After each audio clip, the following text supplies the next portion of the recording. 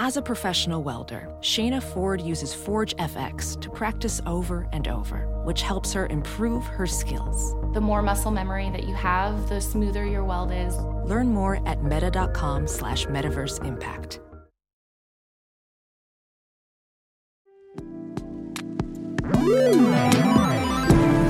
What's up, Internet, and welcome back to the Engadget Podcast. I'm Senior Editor Devendra Hardawar. I'm Deputy Editor Sherlyn Lowe. Wow, Sherlyn, you really leaned in there like a music video, so it's a great sound. Hello, Sherlyn. Hello, audience. I felt like I was being introduced to a 90s music video. It's like, Sherlyn's ready for Sherlyn's beats. Let's drop it. This week, we've got the PlayStation Portal, folks, which I reviewed at the site, and I had a lot of fun reviewing that because it made me very, very mad. And we'll talk about that with a special guest. But as always, folks, if you're enjoying the show, please be sure to subscribe to us on iTunes or your podcatcher of choice. Leave us a review on iTunes. Seriously, there's a lot of reporting out there about how bad the podcasting industry is right now. And it really does all come down to iTunes. So please leave us a review. And if you have any feedback, drop us an email at podcast@engadget.com. Let's talk about the PlayStation Portal. And this is a weird device, so to help us figure it out is Scott Stein, editor-at-large at CNET. Hey, Scott, how's it going? Hey, great, Devendra. Great to join you. Yeah, happy to have you here. I feel like we got to break down what this thing is for Sherlyn specifically, because I know, Cher, you wanna dabble in gaming, right? I mean, I have a few handheld PC you have a few. or handheld gaming consoles, but yeah, sure. Yes. How about a console that doesn't actually play any games? How about a console that is useless when it's offline? Does that sound great to you? That's not a game. That's not a gaming machine, right? If it doesn't play any games. It's not a gaming machine. It is in fact a portal. And what the PlayStation Portal is, it is just a window into your PlayStation 5.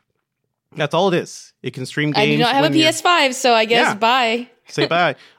When you're at home, you could stream games, from your PlayStation when you're remote and anywhere online. You can also do the long distance PlayStation remote stuff. But it's all your PlayStation 5. You cannot play any of the cloud-based PlayStation service games right now. First of all, does this device make sense to you, Sherlyn, as somebody who is probably, not paying full attention to this market? Right. I know. Like I said, once you said it's a portal to the PS5, I'm like, oh well, I guess this doesn't concern me. But other handheld consoles for sure. I know you're playing with IO Neo. We've talked about the Steam Deck. I also have the Lenovo Legion Go. Yeah. Yes, that's all the stuff. So Scott, we both reviewed this thing. I did not score this thing very well because what happened was I got this device really late, and Sony was like, "Hey, by the way, the embargo for the review is Monday morning at 9 a.m. Eastern," and I wanted to say "F off." You sent me this thing on Friday, so I spent the weekend testing it, and I spent Monday morning writing it up. And a couple hours later, I had 2,000 words of just I had a lot of feelings about this, but not very favorable. Scott, I want to know, what did you think of the PlayStation Portal overall? Yeah, I had the same really short time frame, and I'm still a review in progress, so I haven't given it a score yet. Very up and down, and it's changed over time. I understood the idea of it, thinking about the Wii U. That this was the Wii U gamepad for the PS5. What Nintendo did 10 years ago. Sony's like, hey, that's a good idea. Do that thing. And I've looked at things like Backbone One and, some of those streaming options. And so I understood it. And when I got to use it, my first thought was, oh, the controller really feels nice in the sense that it's like my 15-year-old son avoids these streaming handheld things because he says the controllers suck. And so I was like, okay, well, the controllers are nice. Yeah, and he's become a controller PC aficionado, all of a sudden from under me. Our kids are going to become just like us, and it's going to be very, very annoying. I think very annoying. He's talking about mouse click efficiency and stuff. And so anyway, I appreciated that. But then I was the streaming quality, I was this is, I played Madden, which is my go-to. And so for me, cool that I can play Madden because weirdly no handheld for some reason seems to be able to play Madden well, and for various reasons. And so this played it, but I could tell that there was a little bit of difference in the reaction times and even the haptics. And it's goofy. Like I said in the thing, it's a goofy product in the way it looks. It's like a Batarang. It sprouts those controllers. It's not very portable. It's $200 to be clear. But yet I also see a weird logic in it. Am I crazy that it's $100 to buy one of those controllers for your phone. And if you're really PS5 they're really selling the extra products this year hard. And to me, like the PSVR 2 and the Portal are like different arguments for like a similar philosophy in some weird way. It's like extend your PS5 and in various non-compatible ways. So in a way, this felt more practical, but also like let go all expectations of this being a Vita. It's a weird device because when they announced this thing, we talked about it here on the show too, and I was like initially skeptical. It's like, what the hell am I going to do with a streaming only handheld? Why is it $200? Holding it a bit, trying it a bit. Like, I agree, Scott. Like, the controls are great. It is the DualSense controller with an 8-inch tablet in the middle, and it has all the buttons except for the center trackpad, and you could just tap on the screen if you need to do any of those things.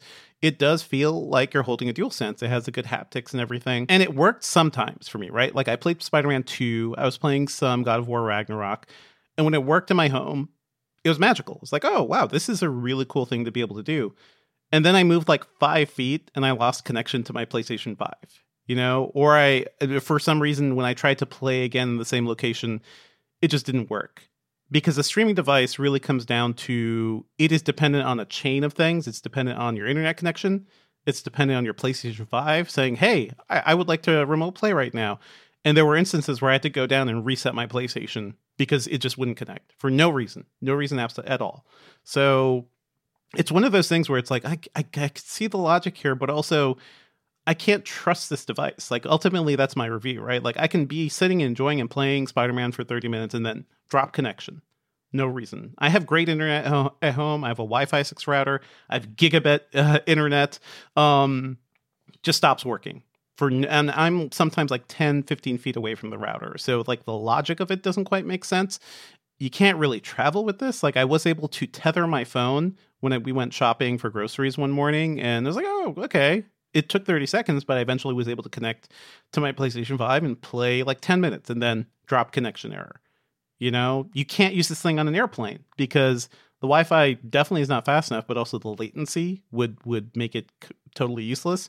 You can't really make it your gaming system while traveling because you don't know how good your hotel Wi-Fi is, and you don't want to be stuck on vacation like, oh, this was the one gaming system I brought and it does not work.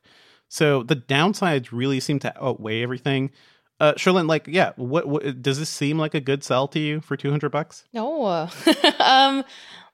The two use cases you mentioned already are just like, you can't always be relying on Wi-Fi or internet availability. I think also I have a preference for like locally like downloaded games and like that sort of thing. Because they just run faster, better. I don't. You have a preference for doing things with the device in your hand, right? Like that. This thing is like the cheapest thing Sony could have put out, right? Because it just streams video. That's all it's doing. It's decoding video that's coming from your PlayStation. It can't run apps locally. It can't run games locally. You can't use it to watch Netflix locally. It is a $200 brick if you have no internet, basically. It seems useless in those scenarios. I mean, for those people who have like a palatial mansion, you live in like a multi-floor, multi-room where you have like excellent Wi-Fi throughout your mansion, and you have you're a Kardashian, I'm guessing. You get the Portal to be playing in your West Wing while your PS5 sits in your... you would just have multiple PS5s. You would have a PS5 in That's what I was about to know? say. I was going to say, like, in that situation, why don't you have multiple PS5s? Why throw a $200 to rely on Wi-Fi anyway? Why would you want to spend $200 on a handheld to also play games in a worse quality than the $500 system you paid for can actually produce to? Like, it seems like a weird backwards thing. Yeah. It's probably in that situation, if you have the multiple like wings and mansions set up, and it's probably nice to have a handheld to play games on your PS5 while your TV is still showing like, TV stuff. Like you're watching Orange is the New Black. I don't know. I threw out the title. And you're sitting back on your couch from 10 years ago. Yes. I know. Mm-hmm. That's the show I went to. And you want to play games, but not on your phone because your phone doesn't have a good controller system. Right. I don't know.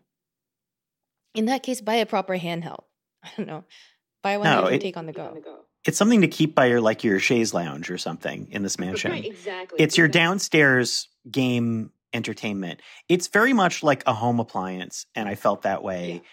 And it's like for Sony, which has like a lot of specialized electronics sometimes, like this, it seemed like I kind of got the idea, or what I hope it is an experiment leading towards an eventual handheld entry again. Like, maybe this is the Wii U before the Switch. Is like, is Sony gonna do this and then do something that can stream and also play games? Because that would make a lot of sense. Everything's Steam Deckifying, and the handheld landscape is picking up. So maybe it's a foot in the door.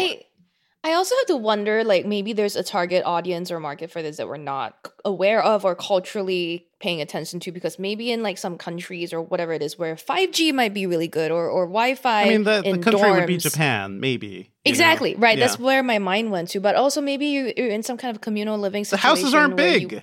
Is the thing, like, right, where like your PS5 sits in your apartment, but you go to the lounge in the building to, I don't know, meet other people and play at the same time, not maybe necessarily against each other or with each other, but could be something like that, right? You sit there and I don't know. What's funny, Scott, is that you suggested like, oh, maybe this could be Sony's foothold into a gaming system that can also stream stuff remotely. And I think what made me really angry is that Sony has been doing this forever. You could remote play from your PlayStation 4 to, I believe, to the or Vita. any Sony phone, right? Or, well, no, any phone, really. Like, hey, I had to like remind people. True. I was talking to our videographer who has a PlayStation 5. I was like, oh, this would be cool. I was like, dude, you could go download the PlayStation Remote app right now on your phone, on your computer. If you have a Google TV, I believe, or the Android TV platform has the PlayStation Remote app, download that app, connect, pair your PlayStation 5 controller, and you could do the same thing without spending $200 on this thing. So Sony has like the infrastructure, and they've been doing this for a while. They've had handhelds before. This just seems like a really weird, like, yeah, let's do what everybody else is doing, kind of, except we've learned no lessons from the Steam Deck or the Switch, basically, because it turns out people do want to play games portably, but also they want to do that sometimes offline. They want to do that not just streaming from a box, whereas the Switch and the Steam Deck can also stream games occasionally. There are some AAA games that can stream to Switch. The Steam Deck can stream from online services and also your own home gaming computer, which is kind of a cool thing. That's a feature I use sometimes to get Elden Ring to look a lot better than it does locally on the Steam Deck. So this is a thing people are exploring, but it's streaming plus offline play, right? Well, backing all the way up to the PSVR 2, it's been a year of unusual tech decisions for Sony. Because, it's like, because like PSVR 2, great tethered VR headset, but tethered and not backwards compatible with the older PSVR games. And, when is it ever maybe going to be standalone or maybe streaming? $550, yeah. Yeah, like the Quest 3 can do, Airlink and can do wireless streaming to a PC. Sony didn't do that. Now, this is a wireless device, but it doesn't have the ability to hold the other games. So there's two products to me that made certain decisions and then moved away from other decisions in the landscape. So it feels like a trend of this year that you're like, products that are moving in directions I like, but not making all the decisions that I would think that they would do. I think Sony is a baffling company is the thing. Like, I wrote an editorial, I think it was last year or the year before. I was like, will Sony ever reclaim its consumer electronics throne? Will ever be the king again? And I will tell you folks, Sony reps called me the next day. I was like, what the hell is this? And I was like, well, I said the truth. I said, you are basically existing on PlayStation and Spider-Man movies right now. And wherever you are in consumer electronics is just kind of it's kind of wild because they do crazy products. I previewed the neck speakers they released several years ago. It was the dumbest thing in the world. It required a dock that you had to plug in a computer or a TV into. It didn't support Bluetooth. They are just filled with questionable decisions. Oh, by the way, this thing, the PlayStation Portal, does not support Bluetooth. So there's also that. You can buy the PlayStation Pulse Explorer earbuds to pair with it. Those are another $200. Thanks, Sony. This feels like the memory stick days, right? It feels like when you had to buy Sony memory cards because they didn't want to support SD cards. It almost feels like that is a purposeful limitation, I'd say. It has the headphone jack nestled all the way underneath, and along with the charger. It's like the hidden ports of the Portal. The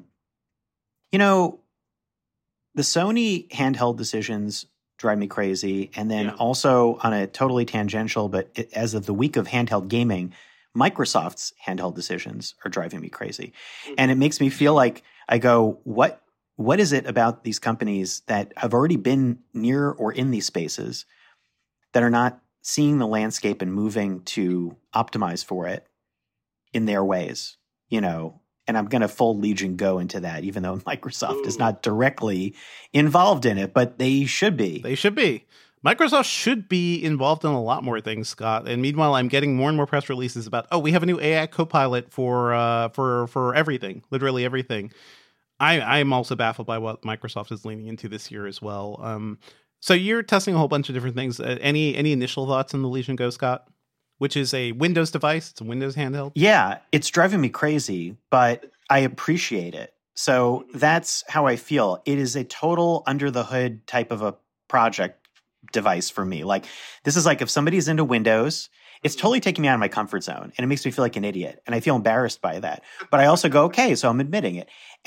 But also it's a combination of things. It's one, not being a PC gamer who optimizes graphics normally for PC games, but also there's a lot of quirks on Legion Go anyhow. Like sometimes the controller won't work, or sometimes it says it won't run on this driver. That sounds like a Lenovo device to me, Scott. So yeah, I had to hunt down the Lenovo drivers on the website, which apparently, like, through looking at a subreddit, like didn't have the latest drivers, or maybe it did. And then I was like, I went to the site and downloaded. Should I have done that? I'm running an EXE. I think it's okay. Okay, we're running it. This is the downside of portable PC gaming, by the way, is that it's a PC, right?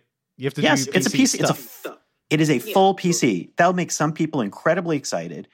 But then I go, okay, Microsoft, which makes the Xbox and has Game Pass, has a vector for this to become easy, fun, instant, simple interface, and then it is not enabling that in any way that I can perceive to create a Steam Deck-like console environment for Windows handhelds. Or even working with Valve to just be like, hey, what can we do to get that Game Pass app on the Steam Deck or something, Like, I go back to Steam Deck and I go, okay, this is a complete in the middle between Switch and PC, where it's like you can get under the hood with it, but it's a totally comforting console environment. But the Legion Go has so many weird pieces that I go, I mean, the screen's great. The fact that it can run multiple game stores is really cool. The detachable controllers and the kickstand, but also there are probably going to be a lot more of these now. The industry is opening up to handheld PC gaming, so it's like I would expect more come CES and elsewhere. Where's Razer in this picture? And like, they announced something a while ago, right? Razer. I feel like there was. Yeah, well, they have like the Edge phone one now, but then there used to be the Edge PC one that I looked at in 2013, and I was like, I'm like, they introduced this space ahead of the Switch.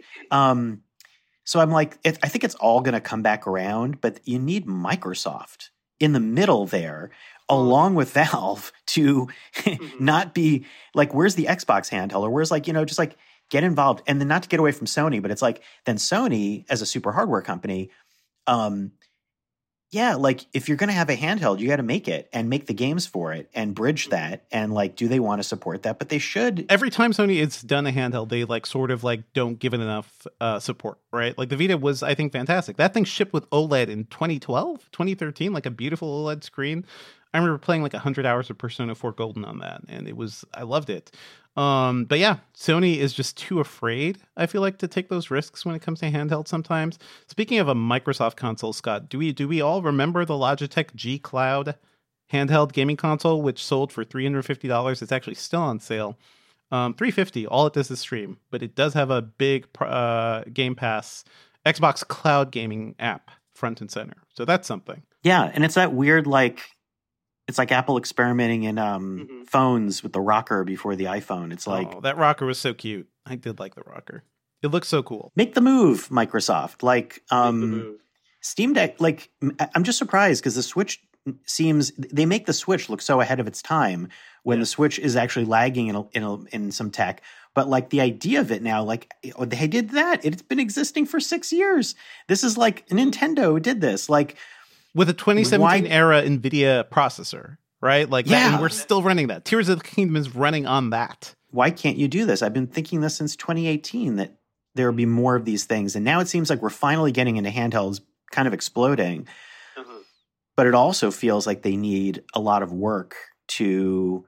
I mean, the Steam Deck is really getting great. I still get pissed that I can't run Madden on it because of the anti-cheat thing. Like, it won't run the mini authorization app. So again, another device I can't play. I don't know why I care about Madden because I'm a depressed Jets fan, but like So I need ways to vent, but you can't play it on Steam Deck. You can I tried on Legion Go and it was weirdly slow and terrible. I don't know if that's EA or Lenovo or I screwed up, but you can do it on Portal. It plays Madden. That's the headline, right? It play Madden. Nothing else really does. I would say takeaways for listeners, by the way. If you were looking at any of these devices, I would sit tight. I would not invest in the Asus one. I would not invest in this Lenovo one. Like the Steam Deck does seem like the best, especially now that they have the OLED revision. Like that mid-range Steam Deck is a really good deal with more storage and a really nice screen. So that is like the one to jump on. Or just wait and see what the Switch follow-up is next year. I bought a Switch OLED. I forget if it was earlier this year or it was like a couple months before Tears of the Kingdom. And I also really enjoy that too. Like I know how old that hardware is, but it feels so good. That OLED is so good. So that is my like fanboy pick. I'll put that down. Yeah, I still love the Switch. I mean, obviously I cover a lot of Switch games, but like, yeah, I mean, it's never going to run the bleeding edge like other third-party games, but like what Nintendo does, they're fantastic. And indies, like we've had so many great indies that don't need all that horsepower. So Sherlyn, like, is this landscape at all any more clear for you now, or is it just getting more confusing? No, it just sounds like there's still a lot of things to figure out. It still seems like companies are struggling to give us the perfect handheld. Even if the Switch is really great, it's not perfect by any means. It sounds like the Steam Deck OLED is also probably like that we talked about last episode, I think, is like one of the strongest ones out there. But there's a lot of interest. I have people like hitting me up going like Lenovo Legion Go or ROG Ally or all of these different like Ioneo ones. Like, what's the better? I'm like, I think they all come with their own problems. They're all like, yeah. Do you want to be diving into the Windows interface on an 8-inch screen? Then good luck. And yeah, to kind of parallel it with like something I'm a lot more familiar with, it feels like an evergreen issue, whether depending on the product category or regardless of the product category, of software not really meeting. Like, hardware might be there on some, cases, like Android tablets. You'll never find a good, like, 2-in-1 Android tablet because the software just isn't good enough for it. I feel like Google in the same way. Care enough. Yeah. Right, but it feels like in the same way Windows PCs just can't really be played very well on handheld controller. Like that's why the third-party makers can't really get them there. This happened too quickly for Microsoft. Microsoft does not move in like 2 or 3 year increments, right? Microsoft is this is going to happen in 5 years. They invested in OpenAI a long time ago, which is what led to Bing Chat. So Microsoft can't move fast, unfortunately, right?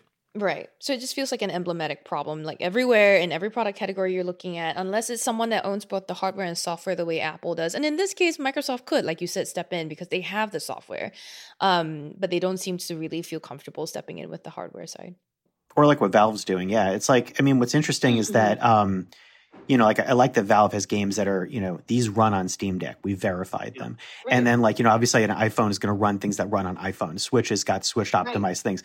But like the Legion Go, I have no idea if a game is meant to be running on the Legion Go. And neither does the game. Exactly. The game doesn't know. The game, you tell me. So I'm finding all sorts of quirks, problems, and even things like Ratchet and Clank on Steam crashed on Legion Go. It plays on Steam Deck.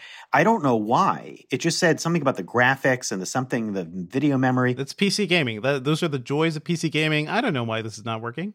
It was working yesterday. Yeah. So the Legion Go is like this like troubleshooting game. And it's like early days. I'm sure there'll be updates, but like you're going to have to be a person who likes that's again, it's like the car propped up on the cinder blocks. Like you're going to want to get under the hood with this one.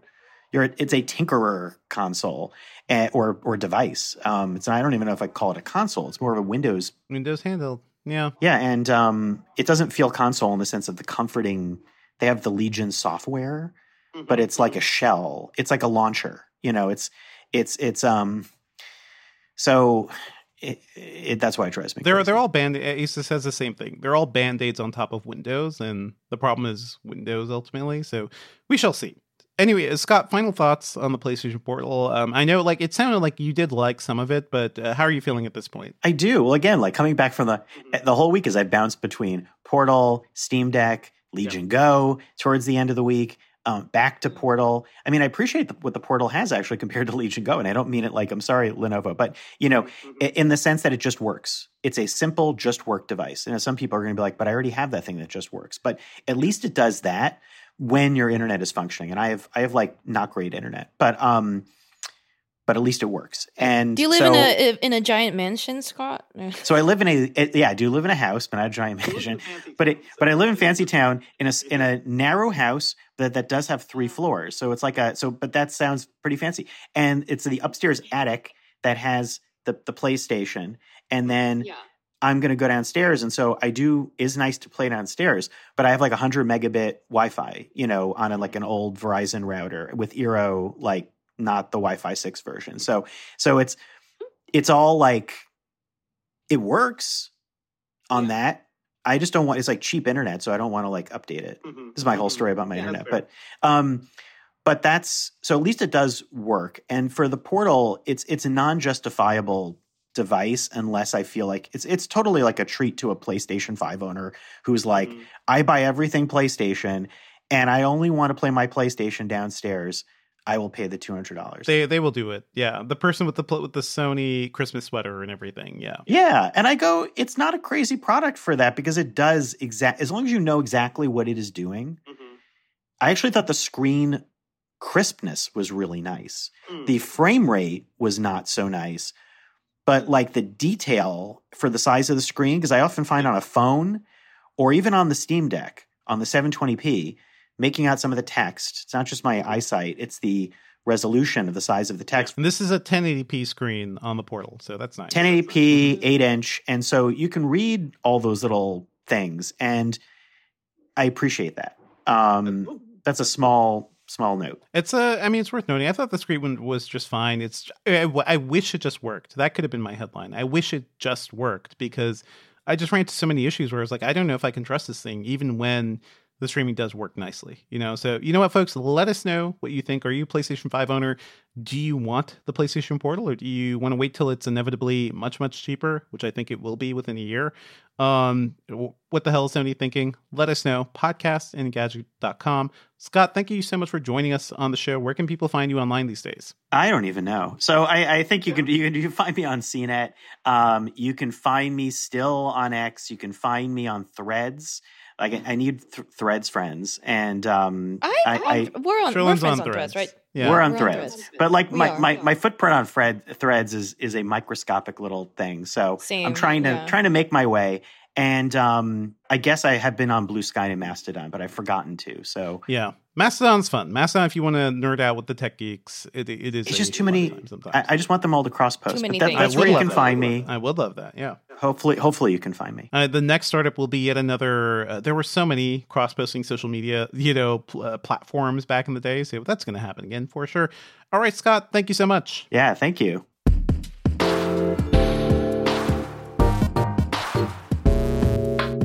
All right, let's move on to some other news. And speaking of Microsoft doing AI stuff, there was a bunch of news out of Microsoft Ignite this week, which is their big, I guess what is that? Is that their enterprise and cloud service? It's the one where they talk to companies, basically. Yeah. Yeah, they have so many events. But this is their more like, this is not always the news we look at, but there was some relevant stuff here. Microsoft announced it's rebranding Bing Chat, the Bing Chat AI, as Copilot. So now Copilot, all the things. Bing Chat Enterprise as well is just going to be called Copilot. It's going to be part of the Microsoft 365 license for a lot of companies. It's still using, GPT-4 and DALL-E 3, like all the other Copilot stuff. So they're just kind of formalizing what this thing's going to be called, and they're going all in on Copilot, baby. And Microsoft, there were rumors that Microsoft was building its own chips around AI stuff too. They confirmed that they do have 2 chips that they have designed, the Azure Maya AI Accelerator and the Azure Cobalt CPU. So that Cobalt CPU is going to be something you can, if you bought Azure server space or like actual computing stuff, you can, I guess, tap into that. And the Maya Accelerator is going to be something Microsoft is using for like Copilot. So to put into server racks to speed up Copilot processing. What do you think about this at this point, Sherlyn? Does it make sense? Big yawn. I don't care anymore. Really, I don't care about all these. I do. Yeah. I can't. I totally understand, Sherlyn, because we're working on end of year stories, and like I feel like as a preview to what is percolating in my mind right now, it's like I don't think Microsoft knows what the hell it's doing. Like I think this is all the Copilot stuff just feels so desperate, right? Like Copilot, all the things, except you can't trust it. I think Microsoft at the start of the year seemed like it was pulling ahead in this race, right? With the Bing AI launch reveal event that got Google scared enough to be like, Bart, Bart, Bart. But then now it seems like, yeah, we're looking at how much more thoughtful and how much more Google's expertise in this area has given it kind of the competitive edge over Microsoft. Microsoft is more like, we have all these software products, we're embedding all of this stuff in it, but because it's tapping OpenAI and not really having the expertise itself in-house, I think we're seeing the limits of its imagination. Whereas like Google has been working on, I'm sure secretly, so many more different ways to use generative AI. Have you seen it actually announced? Because it sounds like you're assuming Google's. What is Google working on that is better than? I mean, the fact that Google has been able to integrate generative AI into a Pixel phone, the fact that generative AI is coming out on a lot of different Google products, and Google also has a lot more products, I think, than Microsoft does in terms of like consumer facing. More than Windows? It is. How about Android? How about search? How about, Drive? How about cloud? How about Chrome, the browser? I mean, there's a lot of different, I think it's probably also the fact that you cover Microsoft more and I cover Google more, and probably we both have our own biases coming into this. But I'm generally wondering, is there a Bard? Yes, Bard is something you can access through Chrome, but is there any sort of I mean, obviously, I'm not just talking about Bard. Bard is the chatbot version, and Bard is what Google announced in response to, Microsoft going Bing AI event. But more like Google's AI smarts have always been further developed than, I think, Microsoft, at least if we're talking about pure assistant stuff. I feel like Google has had more years of experience on that front than Microsoft, at least on AI. I will acknowledge that, Microsoft has a lot of cloud expertise and all of the infrastructure from Azure stuff. So you're not wrong, I think, in saying that Microsoft is a little directionless right now, maybe a little lost. And I think to what you're saying, I think you are right, Sherlyn, that Google maybe has a clearer sense of what it wants to do with AI. So they're a little more focused.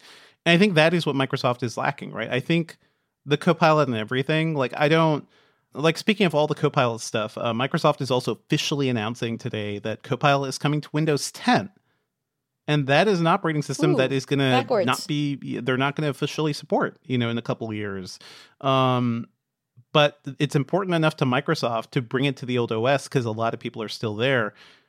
I see the use case, right? I see the little Copilot icon in my taskbar. I'm like, okay, I could ask it questions. I could put documents in it. I can ask it to summarize things. I have not really been doing it that much. I have been using other things, tapping into large language models like Mac Whisper that I was talking about, where you could just drop in an audio file and it gives you a nice transcript. I don't think Copilot can fully do that yet with big files. So I'm just I wonder if Microsoft is building this thing and this potential use case for a lot of people, like the way they built Windows 8 and was like, hey, everybody wants tablets, right? Everybody wants tablets in there with Windows, right? And nobody wanted it. I feel like they're kind of on the cusp of the same thing, personally. To your point, I think that maybe as writers, you and I haven't relied as much on generative AI to do our work for us, because you and I maybe are more this is our job. We love writing, or we want to write ourselves. Whereas I know of people who have started relying more on things like ChatGPT to write up their essays, their research proposals, that sort of stuff. And, I all I can say is if you're out there listening and you've turned to Copilot or ChatGPT or whatever it is you use so much more in your life right now, you probably have a different experience from us. But I think Copilot suffers from the similar setup that every other generative AI does, which is that are people going to use it? And if so, how much more useful is it that it's integrated into your OS? I think it's more useful for sure to be available through Windows. Is it a toy, or is it actually a functional, useful tool that you can? Is it a toy or is it a tool? I think that is the ultimate thing. And I think Microsoft is pitching this as Copilot. Sounds very fancy. It sounds like an actual thing that's going to help you get work done. I just don't know. So yeah, let us know, folks. Podcastinggadget.com. I am ambivalent about Microsoft's big AI push at this point. But you want to talk about something else, Sherlyn. There was a cool announcement around the Qi 2 wireless standard. There's a bunch of things going on. This week, Apple announced a different thing, but we learned earlier this year that there's a new standard of Qi, which is the wireless charging standard coming out, a new generation of Qi, which is Qi 2. And when it was announced earlier this year, I think as early as January, it was built using Apple's MagSafe technology. It would use the alignment of the coils and have some sort of magnetic attachment so that you could hold the devices in place. The alignment would be better and allow for, I guess, more secure and faster charging speeds potentially. That was wild, by the way. Just the idea that piece of Apple tech would be going to this open standard. Open standard, basically. yeah. Huh. It is. It is wild to me, and so I think that's why I was surprised. And this week, what was announced is that T2 is now available on all these latest products, including the iPhone 15 series, which is already there. So that is awesome if you already have a T2 compatible device, which means you were out there buying these things when they were selling. Like Anker, I believe, has some. I think Belkin and Mophie also had announced T2 products. So you could use all of these soon to have slightly faster charging rates with the wireless charging. It is replacing the original T charging standard, which is over 13 years old now. Holy crap. T2 offers support for 15-watt charging, which, to be fair, is still actually quite slow, but much faster than existing wireless charging. It will also have enhanced safety features to prevent device damage or battery life shortening, which is really good for long-term use.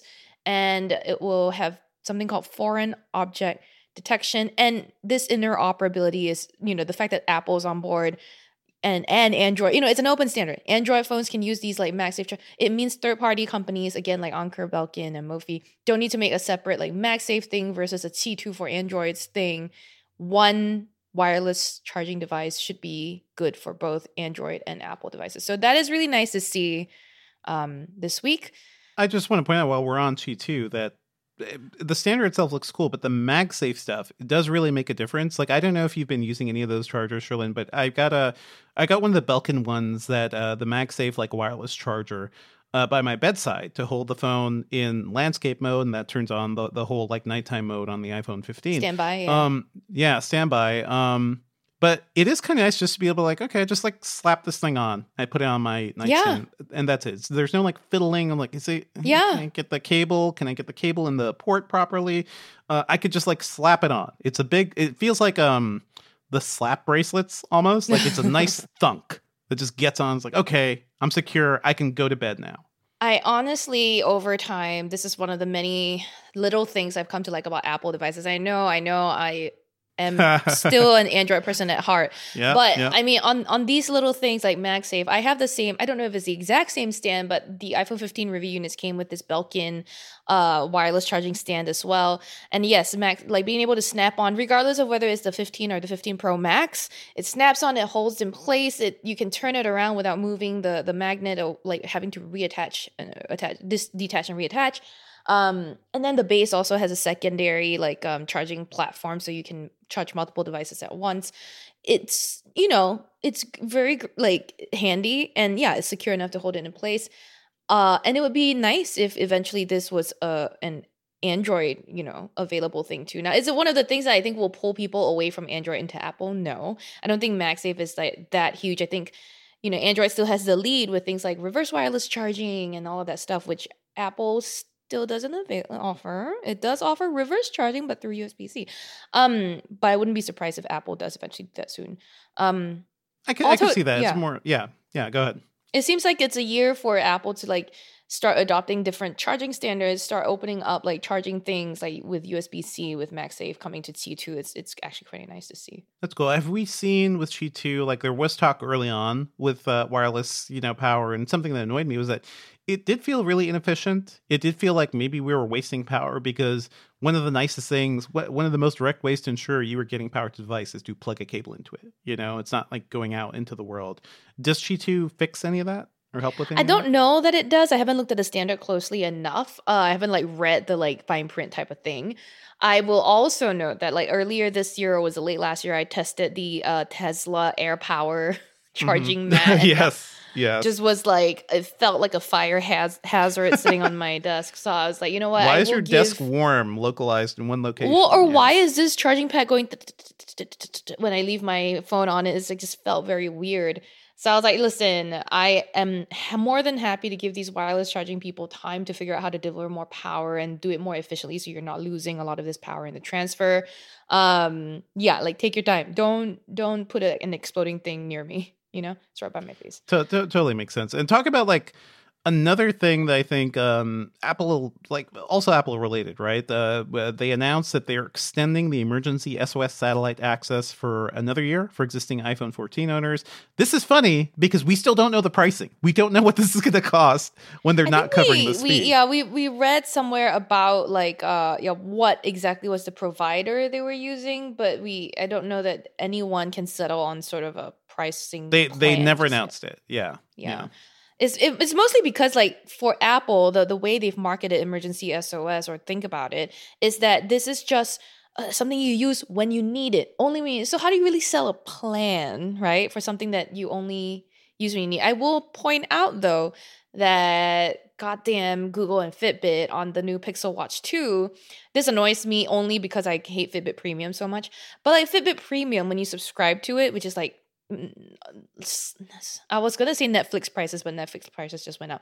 It's about slightly cheaper than Netflix prices, right? Like $10 a month. You get all of that extra like coaching, meditative, whatever stuff with Fitbit Premium, but you also get through the Pixel Watch 2, basically emergency like cellular access. So if you're out of range of your own service provider, or you're using a LTE watch but you didn't actually pay for an LTE plan on that watch, you can actually with a Fitbit Premium subscription use it like a cellular communicator when you are like in need of emergency services or need to use that So only if you have Fitbit Premium will Google save you when you're stuck exactly. in I was like, really? This is the problem. This is the problem. Right? Where it's like Apple has all these stories about like SOS saving people. Somebody's car they flew off a cliff and they were able to use emergency SOS to get help.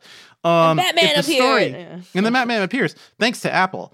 But if the story is you have this feature and this customer did not have it, was not subscribed to it, or like their subscription lapsed, right? Because their credit card changed or something, and that person died because of that.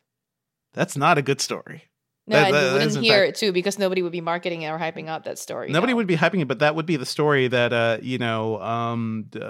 other like tech criticism sites will latch on immediately. Like every Tesla fire is like a thing that is a free for all with some media sites. I think it's sort of like an ethical problem for Apple, right? Like right now, Apple is paying the bill for these SOS calls. So I want to point out that like in other related news this week, and this is probably evidence why Apple needs to stick to its current way of offering it for free. This week, we also learned that the Qualcomm's satellite texting plan is dead because phone makers are not interested. Because they have to pay for it. Yeah, because people had to pay. Yeah. And like, so in January at CES, we saw, and Qualcomm like, ooh, I probably spent a ton of money flying people out. It took everyone out into the middle of the desert in Nevada or something and announced Snapdragon Satellite, which was a project that was supposed to be the Android answer to emergency SOS via satellite. Shout out to Carissa Bell, who went to the desert for us. And it would have allowed Android people to text over satellite. But now we are learning that Qualcomm is ending its partnership with Iridium, who was the satellite phone maker who they partnered with for this program. And Iridium said, it said in a statement, which I love because I personally don't think that Qualcomm would have come out and been like as transparent as this. But Iridium said, although the pair had successfully developed and demonstrated the technology, smartphone makers, quote, have not included the technology in their devices. So it's kind of like, none of these companies want to do it. They weren't able to convince Samsung or OnePlus or whoever else Snapdragon or Qualcomm still works with. I think part of it is, lack of demonstrated desire for a feature like this that is like active, like someone would pay for it. The other part of it is Qualcomm would also like need to be in phones, right? And they're like, we've talked about this before, like more and more they're losing market share. Mobile chips tend to be made by companies themselves. So Google is not going to buy a Qualcomm chip anymore, I don't think. So if you can't get Samsung and Google on board, that's pretty much all of the Android phone market. This, by the way, is like the microcosm of the trouble with Qualcomm, right? Or at least the Android market in general, right? It's like trying to plan a vacation with a group of your friends, right? Apple can do whatever the hell it wants. Apple could take its money and go to Aruba. They don't have to like check in with anybody. Qualcomm has to tap into all the Android makers and be like, hey guys, where are we going this year? Are we going to the beach? Are we going to the mountains? Everybody has to agree. And then if they don't agree, then that whole plan just kind of fizzles. So we've heard a lot of announcements of things from Qualcomm, Sherlyn. Like, I feel like the super fast charging and stuff, like, was stuff we were hearing about for years before it actually showed up in phones. Qualcomm has to wait for their stuff to be implemented for it to actually be useful. Whereas Apple will just be like, I'm doing it because I own the hardware and the software stack, and I can force satellite companies to be like, we're going to implement this. And Apple also has the cash reserves just to pay for it until they don't need to. Yeah. Yeah. And I think this is speaking to like Qualcomm's business model and other companies like MediaTek, but more Qualcomm than anyone else, because Qualcomm has long been in the business of like IPing a bunch of like new technologies for phones, right, through their chips. So you've got the, like you said, the fast charging. I think I can't remember offhand all of the other like things that Qualcomm patented that like it works with other companies to do. But as we're seeing people edge out Qualcomm, to your point, as their chip maker, we're seeing people like do all these things on their own as well. It's not gonna. I really don't think it's gonna work. We're also seeing like Qualcomm apparently reportedly, or actually seemed to have told CNBC that smartphone makers have, quote, indicated a preference towards standards-based solutions, and which is good. For satellite connectivity, which is good. But to put that in more transparent or other non-corporate speak, they're looking for a more open approach that doesn't need Qualcomm in between, right? And so I don't think that actually exists. The open there's none approach yet, to satellite calling at this point. So that's a thing that needs to be invented. Like these companies would rather wait years, right? Yes. Apparently Starlink Starlink is going to roll out its satellite SMS service next year. Satellite powered voice and data functions may eventually come out too, directly through phones, so you don't need to have a Starlink terminal to be able to access that. So like there are other ways to it, and instead of relying on Qualcomm, you can rely on an Elon Musk company. What can go wrong? It just seems like a very tricky situation. I think a lot of people are interested in this emergency SOS feature the way that like Apple put it out there, positioned it, but it seems like when it comes down to the nuts and bolts of like actually having satellite communications in your hands, people don't actually want to pay for it the way we are paying for Netflix, I guess. So this is a damn shame, and it's one of those things where I'm also kind of paranoid, especially now that I'm a dad and I have like paranoid dad brain, Sherlyn. I'm always thinking about how things can go wrong. Like if we're going on a trip, like what if the car breaks down in the middle of nowhere? How do I get help? And that is literally one thing that would keep me on an iPhone versus an Android, to be honest. Like the fact that sort of stuff is more easily accessible now. And I think maybe a lot of people are starting to feel that way. But I guess we'll see. Yeah. Yeah, I get a little kick when I'm like stuck on the subway or the path or whatever, and I see the emergency SOS and then the satellite signal show up, and I'm like, wait, we got satellite underground? Like, cool. Yep, well. I don't know where I was one time, but I saw the satellite icon pop up. I was like, whoa, okay. But it was, pretty interesting. So speaking of Apple and like texting and all of that stuff, one of the biggest issues obviously with Apple and Android and messages is no Android phones can iMessage, right? And I think we've all been like wondering where the solution is or what the solution is. And as you know, are we going to wait for third parties to come in and make an app? I don't know, but nothing. The company that makes transparent looking devices or transparent devices or phones or headphones, this week announced something called the Nothing Chats, which is a messaging app that supports both RCS and iMessage. Now, it uses a unified messaging platform called Sunbird, which has been available in closed beta since the end of last year. Sunbird would allow users to access all of their chats, including iMessage, from one interface. So basically, Nothing just used an already available platform to make a new app. And it's like, oh, use this to iMessage on our Android phone. Do you know how Sunbird works, by the way, Sherlyn?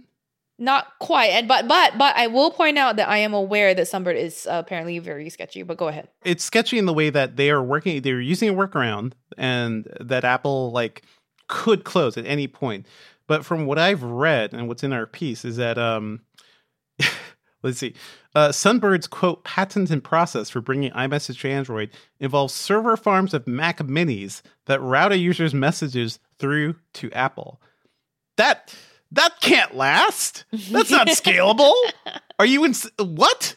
This is again nothing. I hate the brand name, but also the Carl Pei revealed they have hundreds, 6 figures worth of Nothing Phone 2 devices in North America, and they will surely support bringing iMessage to Android on those.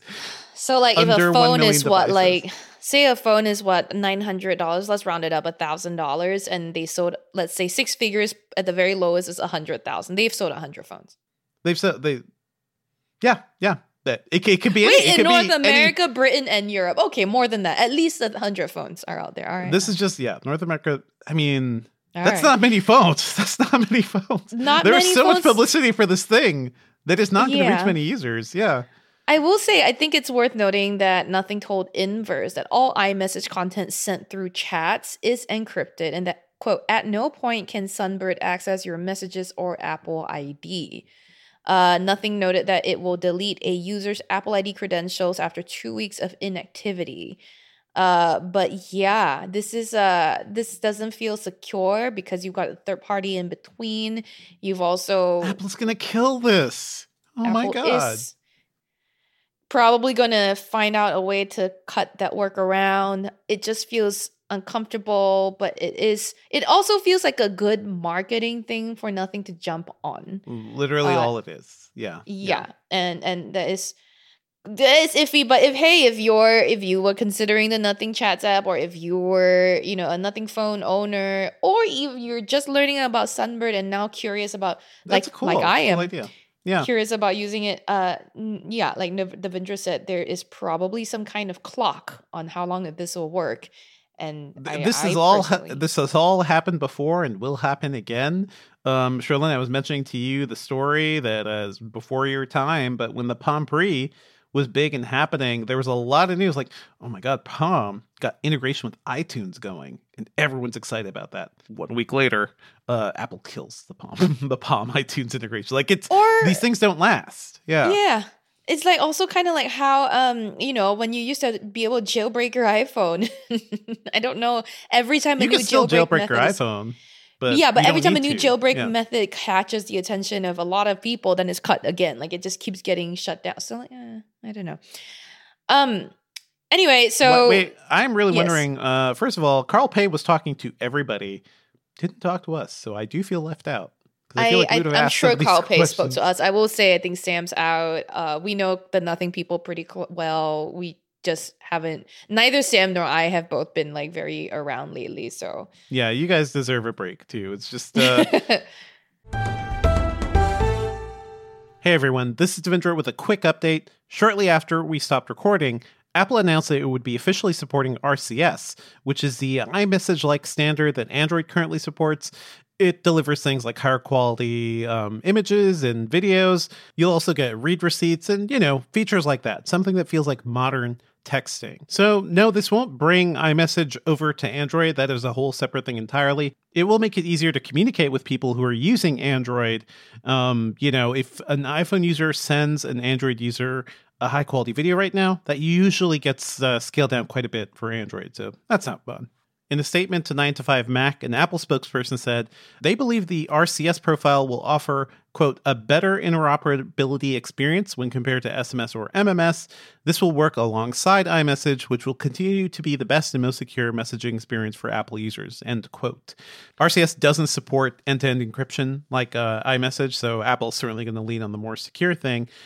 And SMS and MMS support will also stick around, if in case you're texting somebody who doesn't use an RCS carrier, or sometimes that feature just gets disabled, it's going to be around as a backup. The Nothing 2 Phones iMessage feature certainly goes a little further, but it also seems even in more danger now if regular Android users can just text with nice RCS, rich text stuff with iPhone users. There's less of a reason to hack iMessage into a platform. Anyway, check out Sherlyn's story about the Apple RCS move over on Engadget, and we'll definitely be talking about this more in the next few weeks. You also had something about WhatsApp, right, Sherlyn?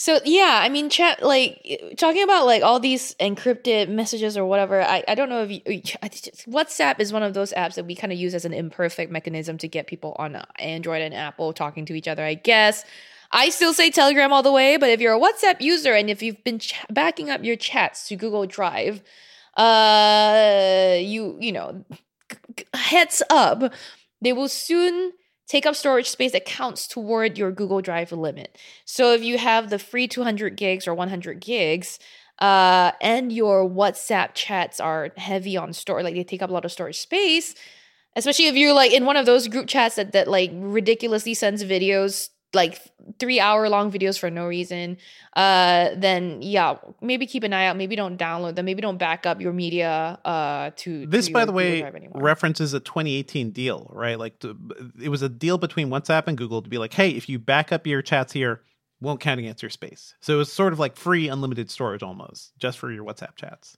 Well, and to be fair, I mean, I think a chat transcription, the chat log alone, just the text, never really takes up that much space, right? At most, what is it? Like if you've years and years of text-only chats can go up to what? At most, 500 megabytes? Like what are, how much? Not even. I used not to actually, even. throughout college and the years after college, I used to use Trillion, which was a wonderful app for unifying AIM, ICQ, everything all at once. I had like maybe a decade's worth of text logs, Trillion. I think it was maybe 50 megabytes because it was just all text. But Yeah. your WhatsApp chats has media, it has video, can have photos. Right. So yeah. It's so yeah, as a person, I back up to Drive some of my chats, and it's like I look at the collection of pictures and like, you know, I send a lot of pictures as well, and yeah, it does take up a lot of space, especially if you send a lot of pictures and memes to each other. So just be aware if you're. I mean, I'm on a like big plan storage wise, so I'm not too worried, but.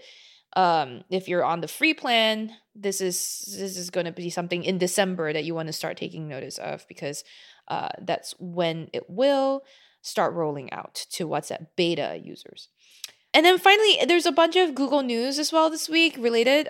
I guess we were talking about Google Drive. YouTube. This one seems to have excited you a bit more than I, Devendra. YouTube's rolling out the high bitrate 1080p to premium subscribers, and it added some new AI features. Does that matter to you? I mean, so high bitrate 1080p was something they've recently started testing, and it's really useful for stuff like game streams and maybe 60 FPS streams where you just want like the clearest content available. So maybe you care less about 4K, right? You care less about the resolution, just more about like how clear the frame looks. So yeah, it's a cool feature. It's going to be rolling out to Android, the web, smart TVs, not just iOS. So, but this is for premium subscribers. And we've talked about this before. I do think YouTube Premium is totally worth it because the ads have gotten so bad. The ability to just ad blocker's gone. Ad blocker's gone. The ability to breeze through YouTube and just like watch whatever you want, like be a king among a god among streaming media, for $15 a month or however much it is now. It's totally worth it for me because I spend so much time online and we watch stuff on the TV too on YouTube. So this is a cool feature. Premium subscribers are also getting like AI generated summaries of comment sections. So that's kind of cool as well. Like, are you more sold on this yet? I forget if you're a premium sub or Sherlyn. I am an aspirational premium subscriber because I feel like I should. I hate the ads, but I've also just like stopped watching YouTube as much just because of that, because I'm salty and I don't want to watch it, and I'm like, yeah. But you know, it's interesting to see. I guess it's a good thing because you're paying more money. You should get more than just. It should look better. You know, it's yeah, 2023. Exactly. YouTube was founded almost 20 years ago. So yeah, we should make our 1080p content look better. You know, I feel like that just seems fair. But this should also be something coming down to everybody, not just premium users, to be honest. So it's like one of those things. We saw a story, Sherlyn, that I know you were excited about because you just really want to get Elmo it wasn't just you. me. It was everyone on our team that was around at that time. Everyone was pretty excited about the fact that this week Sesame Street now is available, or Sesame Street characters are now available on Cameo, which is the service where you can pay for a celebrity or like famous person to send you a personalized video message. I've done Cameos. It's great. It's a great service. Yeah, it's a great the company gift. seems like a mess. Yeah. yeah, you can write scripts for them to say, I guess. So in this case, though, these are AI powered character videos. So it's not the Muppet, it's not the character actor using the actual Muppet. This is a cartoon. And they're, you can pay $25 for each video message featuring Elmo or Cookie Monster. They can do things like count to your kid's age or rattle off words that start with the same letter as your child's name. So, for example, my name's Sherlyn. They can say cheese, cake, cupcake. I think the AI will see your name and be like, does not compute. I don't know. That is so It's sad. going to be the same thing. I do wonder, so these are AI voices, but these AI voices are surely trained on all the like live action performers who've played these characters. They'd want it to sound like the characters. So this is an instance where I'm pretty sure those actors are not going to get anything out of this. So true. It's another one of those weird. Mm-hmm. It's only $25 a video. I'm sure they don't make enough money. Well, it depends. Maybe they'll get enough money. I don't know. And I believe it's a nonprofit thing. Like Sesame Street is I like the company. But it just seems like this is another thing where, are you being fair to your performers here? Or should these things be going through the performers instead? It's a cool use of AI, but these characters, right? It's not like these characters just came out of nowhere, right? Like a human performer had to sit and think about how to voice this thing, how to give it a personality. And now the AI is going to like look at that and be like, okay, I could do that. And I'm going to make money for the company, rather than the person who's helping. So I don't know.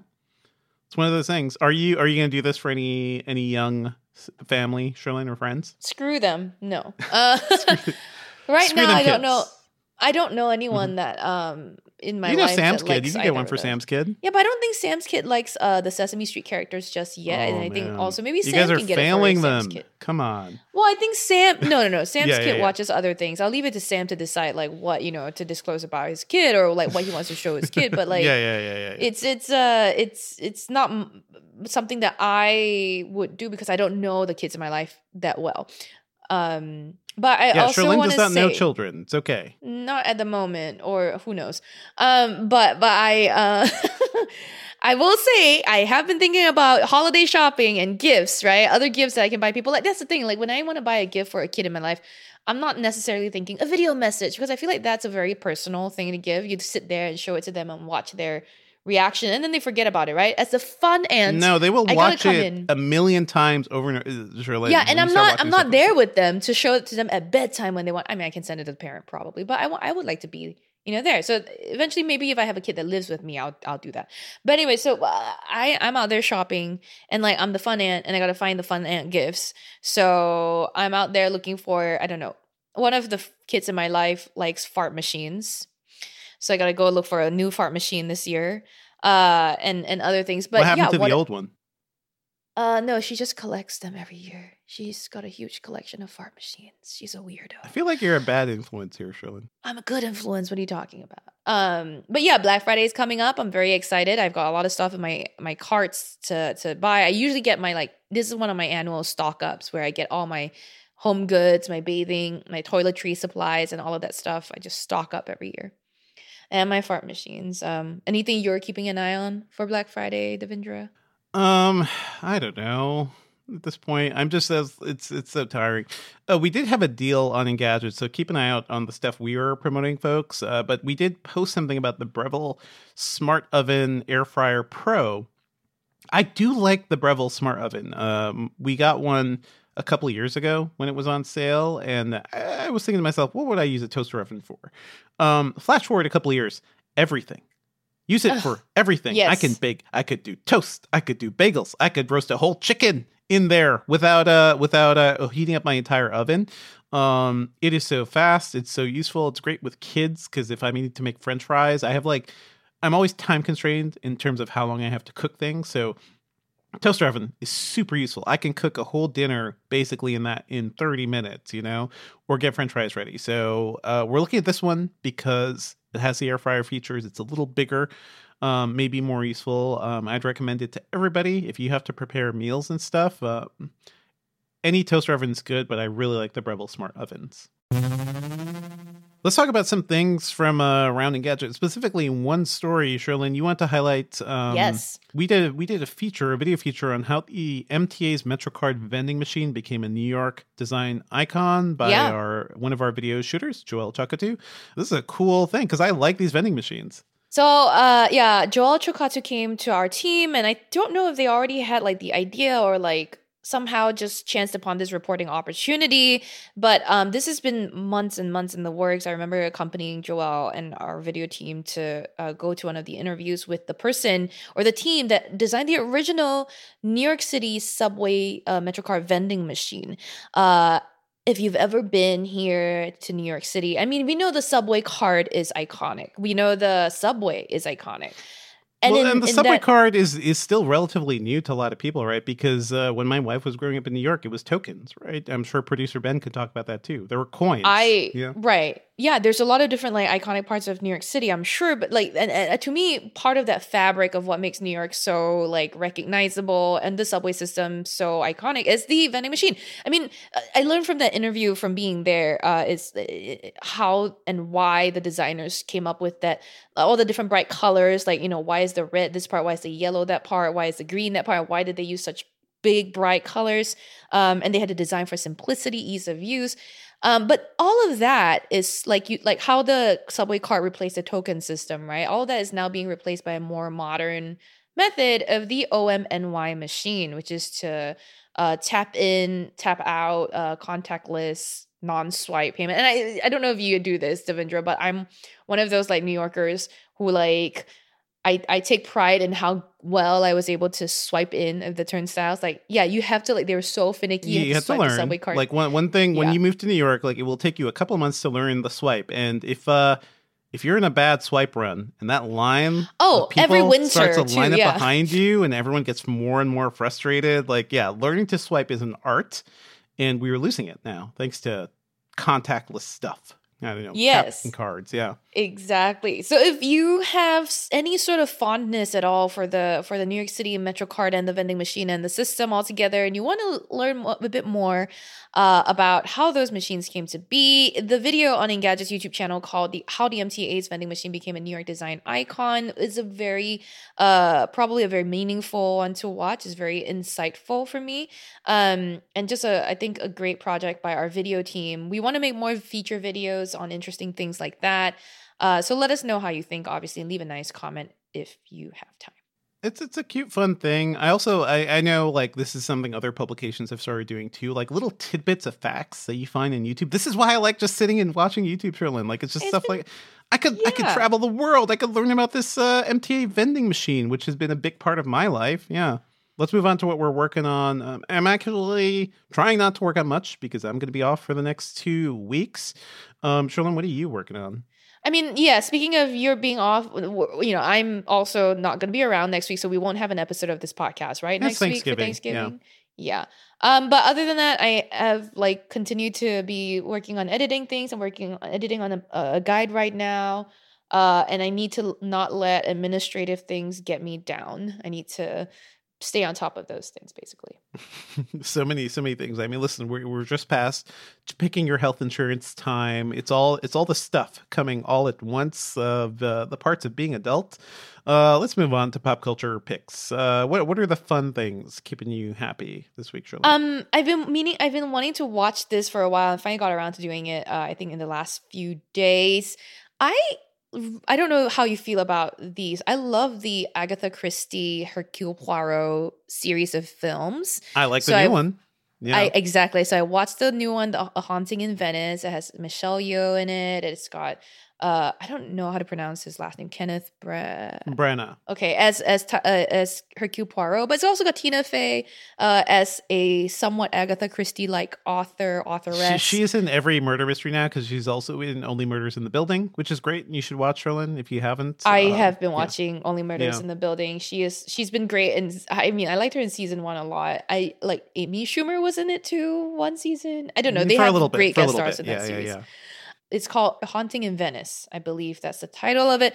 So that's one of the movies I saw recently, but it's not super new. I did also get a chance to watch recently Killers of the Flower Moon. Have you seen that, Nice. Devendra? I mean, of course, it's Yeah. one of the biggest movies of the year. 3.5 hours. Are you Very kidding? long. Another Jesus. magnum opus by Martin Scorsese, but I freaking loved Good. it. What did you think? It was really good. It was really good. I really enjoyed it. I thought Lily Gladstone was incredible. It was really like I didn't know this part of American history. I never knew about this. Most this people case don't. of Yeah. these murders. It was very nice to see Robert De Niro in something again, and along with Leonardo DiCaprio. I guess I'm in awe of all the acting, of the pacing of this movie. Even though it was like a very long movie, it never really felt like a drag. And yeah, I got very invested in the storyline. It's one of those movies where after you like watch it, you go and dig deep into like what really happened. And I don't know, Devendra, you could probably explain better than I can what's Turns going out on in the America's movie. pretty messed up, folks. Yeah. Turns You out, guys say yeah. Osage? Osage. Yeah. Okay. Yeah, it's a great movie, and also I will tell you, folks, like this movie, I was so invested in it. Like this movie made me cry by the end because it does make you feel like this woman's life is such a tragedy, and things end in such a way where it's just like, man, it's really like it's not just like racists who want to steal their money. It is the entire structure of our government that enabled this stuff too. It is, law enforcement's not caring, its president's not caring. It is the fact that this country was founded on stealing land from natives. And it turned out a bunch of natives ended up on land that had a lot of oil, and they got rich. And then somehow a certain group of Americans found ways to take advantage of that too. So it just I found it really affecting, and really you could draw a lot of parallels to what's happening today. Yeah. Yeah, I was so angry the whole time watching this movie because I don't know why I related so much to Lily Gladstone's character and all of the women of color in the show, because it was actively white men who would marry, I believe, Native American women. For their property, basically, and for their property, wealth. for their money, for their resources, for their oil rights. And as a woman of color who dates a lot of white men, I was like, oh, okay. This is big warning sign. That's a deal breaker, ladies. This is something I already knew. Do you have an oil I was already fortune? aware of. Watch out for any I have a marriage. non-oil fortune. Yeah. So yeah, it was very interesting breaking to watch. on the Gadget podcast. Okay. I have a non-fortune. But it was very, very like for me, I resonated with it a lot, even though it's really not about my history or my life It's so or my affecting. country's And history. Lily Gladstone, I hope is going to be up for all the awards next year because she does so much without really saying a word. Sometimes it's all in her eyes and her face and the way she even judges DiCaprio's character. Anyway, great movie. See it in theaters if you can. It's going to be on, it's going to be on Apple TV Plus in December. Yet another great move by Apple too to give Scorsese a ton of money to make this thing. Because this movie I think cost like over $300 million. So the fact that such an epic has the budget behind it. Can I just say it didn't look like it cost that much because there's not a lot of CGI in this movie. It's just a lot of good acting. I mean, it's big sets doing it's historical huge stuff sets, takes yeah, time. for sure. But anyway, good recommendation, Sherlyn. I'm glad you got to check those out. I have something for you actually that I think you will enjoy. It is a podcast called Ghost Story over at Wondery, and this is a real life, supposedly true podcast. Journalist Tristan Redman says he doesn't believe in ghosts, but he grew up in a home in London, and he noticed weird things were happening in his bedroom. Like specifically, a vase he would put down would change locations every morning. He would put it on the floor and it would end up on his nightstand or something. And he thought his sister was making fun of him. He just kind of moved on from there. But when maybe 10 or 20 years later, he started talking to people back in the neighborhood. He was hearing about people who also lived in that house. One family, their daughter saw the bed rattle under her and saw impressions of somebody sleeping in the bed next to her. One family reported seeing a faceless woman in the room. These are all people independent of each other, having stories about things happening within this building. So I found that's kind of cool. And this journalist says he's not like a big ghost hunter or something. He says he's a non-believer. But then it also turns out that his wife grew up in the building next door, and he did not know that at the time. They met in college, but it turns out his wife lived nearby. His wife's great-grandmother was murdered in that house almost 100 years ago. So there's a lot of things being tied together here. It's it's it turns into a murder mystery, but it also turns into a real-life haunting mystery. I think it's really good. I think it's really well done. We I don't know. Have we talked about the paranormal on the show before, Sherlyn? But I'm a very rational, realist guy, but I have like a fraction open to be like, I understand that science does not capture everything, because so much of what we learn, like we don't understand quantum physics. Not really. There's so many things we don't fully understand. Like I leave the door open for us to like come to some sort of understanding, or like for some things to be possible outside of scientific, I mean, that's why I love science fiction and horror and paranormal. Exactly. That's why I love the X-Files. But anyway, this really does, it's just spooky in a way to hear people like tell the same story of things happening in this building or near this building, and people saying like, oh yeah, I'm never going to go to that third floor again because a lot of stuff happened there. Anyway, I think this is a very good podcast. It's really well produced. His wife's family are also the Danceys. So actor Hugh Dancy, he's on shows. He's on Downton we love Abbey. Hugh Dancy. Yeah. He's on that. He was on Ella Enchanted, I believe. Ella Enchanted. He was the detective in Hannibal as well, which is where I know him from. So Hugh Dancy is a part of his family because his wife's family is like a bunch of overachievers, and it really all comes down to this mystery surrounding her. Married to Claire Danes. Yes. I mean, what a couple. But yeah, so his wife's family is this whole like just like English overeducated, very very like smart family. So Hugh Dancy does some readings of his great grandfather too, who sort of becomes a suspect in this case in a weird way.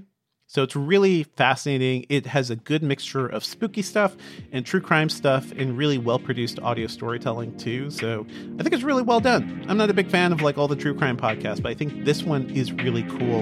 And if you listen to it at night in your earbuds, you will definitely start to feel a bit of creepiness out there. So check out Wondery's Ghost Story Podcast. Well, that's it for the episode, everyone. Thank you as always for listening. Our theme music is by game composer Dale North. Our outro music is by our very own Terrence O'Brien.